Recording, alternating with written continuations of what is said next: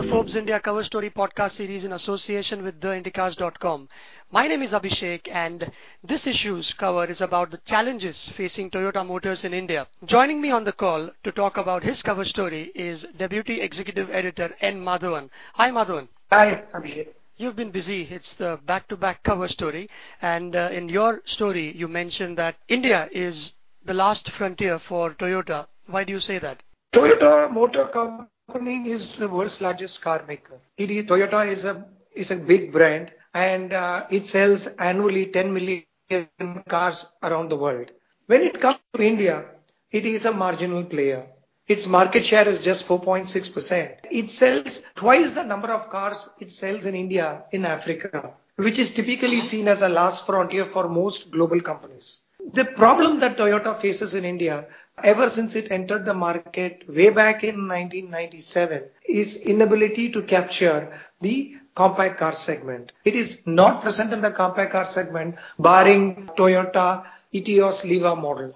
India, to a large extent, remains to be a market which it has to conquer. And that is why we call India the last frontier as far as Toyota is concerned. And why are they not present in the compact segment? Were they late entrants, or did they not feel that it was a market that will eventually conquer India as such? Because they are definitely present in the Qualis and the Camrys and the premium segment, but not so much in the compact car. Exactly. So the reason why they did not enter the compact segment was this particular thinking they had in the late 1990s when they entered India, that like China, India will also quickly grow into a sedan market. So when they came in, they did not look at compact cars. They thought it would be a sedan market, they brought in Qualis, followed by Corolla, Camry, Fortuner and all that, hoping that the market will shift from compact cars to bigger cars. That change never happened for two reasons. One, people in this country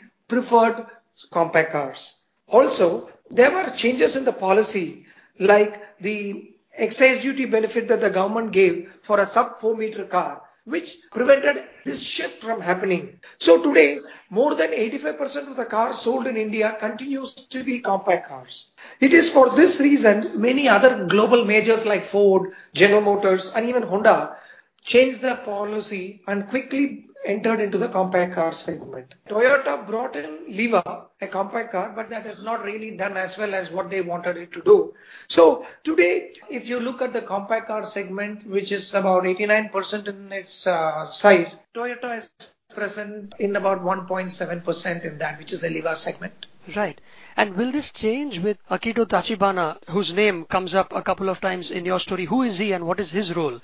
See, Akito Tachibana is the present managing director of Toyota Motor in India.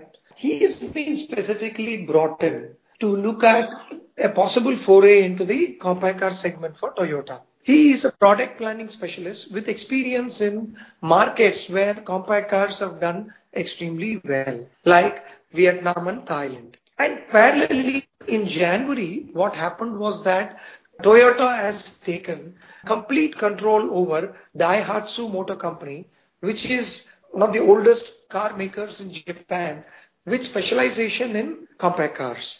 See, one thing we must also understand is Toyota may be the biggest car maker in the world, and it has a huge aspirational pull. In fact, Toyota as a brand, if you go by Forbes most valued brands, it is ranked number 6 in the world. It is a great company, but if there is one shortcoming with Toyota is that it does not have the capacity or the expertise to manufacture compact cars. There you must master the art of frugal manufacturing. You must go with high level of localization. You must price aggressively. Compact cars are high volume, low margin products. So these are some things Toyota has not mastered over the years. So it is looking to Daihatsu to do the trick. And Tachibana has been brought in to ensure that the change happens, and Toyota has a strong presence in the Indian compact car segment.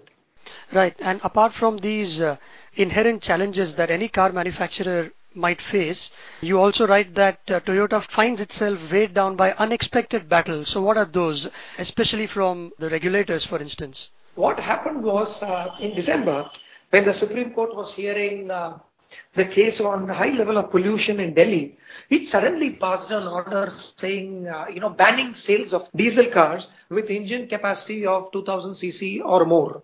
This was done by the court on an assumption that these gas guzzlers contributes immensely to the pollution. This order had a major impact on Toyota because most of the cars it sells are diesel cars with engine capacity which is more than 2000 cc, be it Innova or Camry or Fortuner.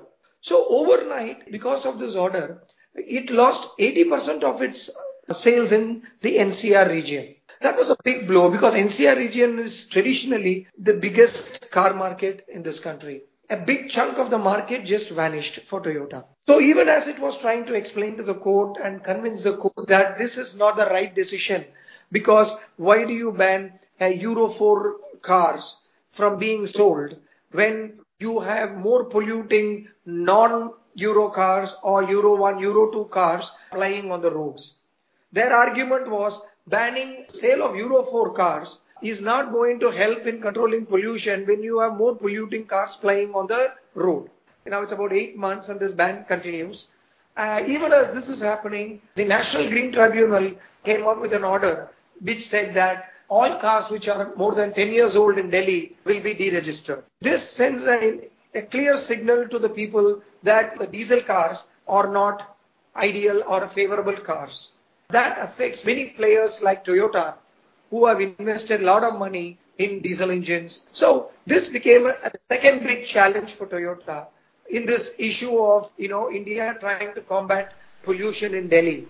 Traditionally, Madhavan, Toyota, for example, there used to be a time when they had this line, I think, that when you buy a Toyota, you don't have to bother opening the bonnet for about 60,000 miles or some such, which still holds true, right? Because in terms of quality, they still continue to be right up there. I think you've interviewed at least one cab driver who has used a Toyota and has been going strong for X lakh kilometers. Yeah, Toyota products are known for their reliability, quality. Their cost of operations is very low, or they call it cost of ownership is very low. That is why you will see traditionally Toyota does very well in the commercial segment.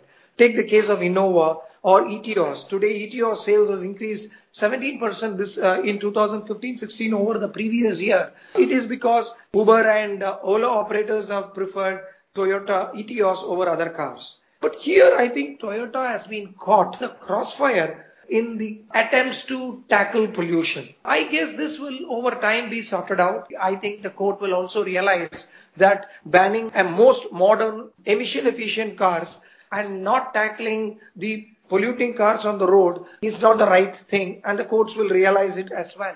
But this is a temporary problem, but that is affecting Toyota in the short run. But are consumers in the compact car segments more price conscious, which a Toyota does not pass that test? See, each of the markets are very different. Like Toyota cars, they comply a uniform global quality. Let's take one particular thing of the crash tests. All the Toyota cars pass crash tests. As per Indian norms, they don't have to. The crash test norms are coming into force in India only in 2017.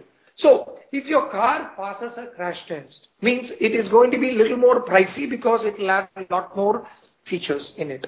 Many critics of Toyota keep pointing out that why are you making a car which is in a way over-engineered for a market like India? If you don't have to pass the crash test, why should your cars pass the crash test? Because that has a price to it.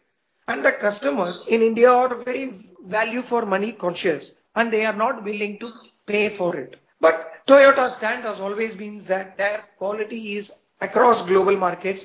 They will not dilute any quality specification. That is what they say. But then our Indian consumer seems to be looking at price a lot more closely than other factors. That is probably the instance why Liva does not do as well as say other cars.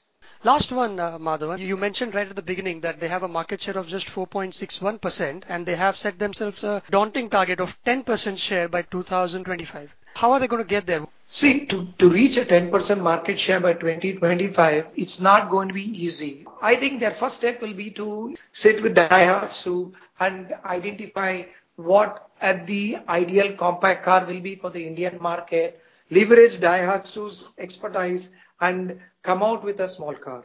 the sort of aspirational pull the Toyota brand has in India, I think a good compact car should start selling very well.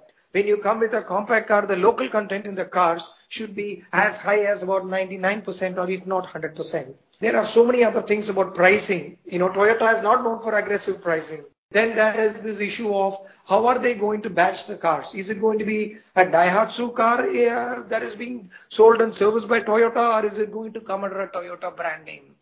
Then are they going to use the same dealers that Toyota has, or are they going to have a different dealers? If you notice, Maruti has set up a completely different set of dealerships for their premium cars. Selling a compact car and selling a premium car are two different worlds. Those are the challenges. And the capacity, which capacity? Are they going to set up a dedicated plant for Daihatsu, or they are going to use the huge surplus capacity that the Toyota Kirloskar Motor has in India? These are some of the important things that the Toyota has to overcome and come up with a compact car which is ideal for the Indian market. If they do so, I think the 10% market share may not be too difficult for them to achieve. We'll hope to find out in your follow-up stories whenever it is that you do them. Madhavan, thanks a lot for your time. It's time to wrap up this one. Thank you, Vijay. Nice talking to you. Thanks again, Madhavan. And all you listeners, you can get this podcast on ForbesIndia.com as well as on iTunes. And to have someone call you for a subscription, just message Forbes to 51818.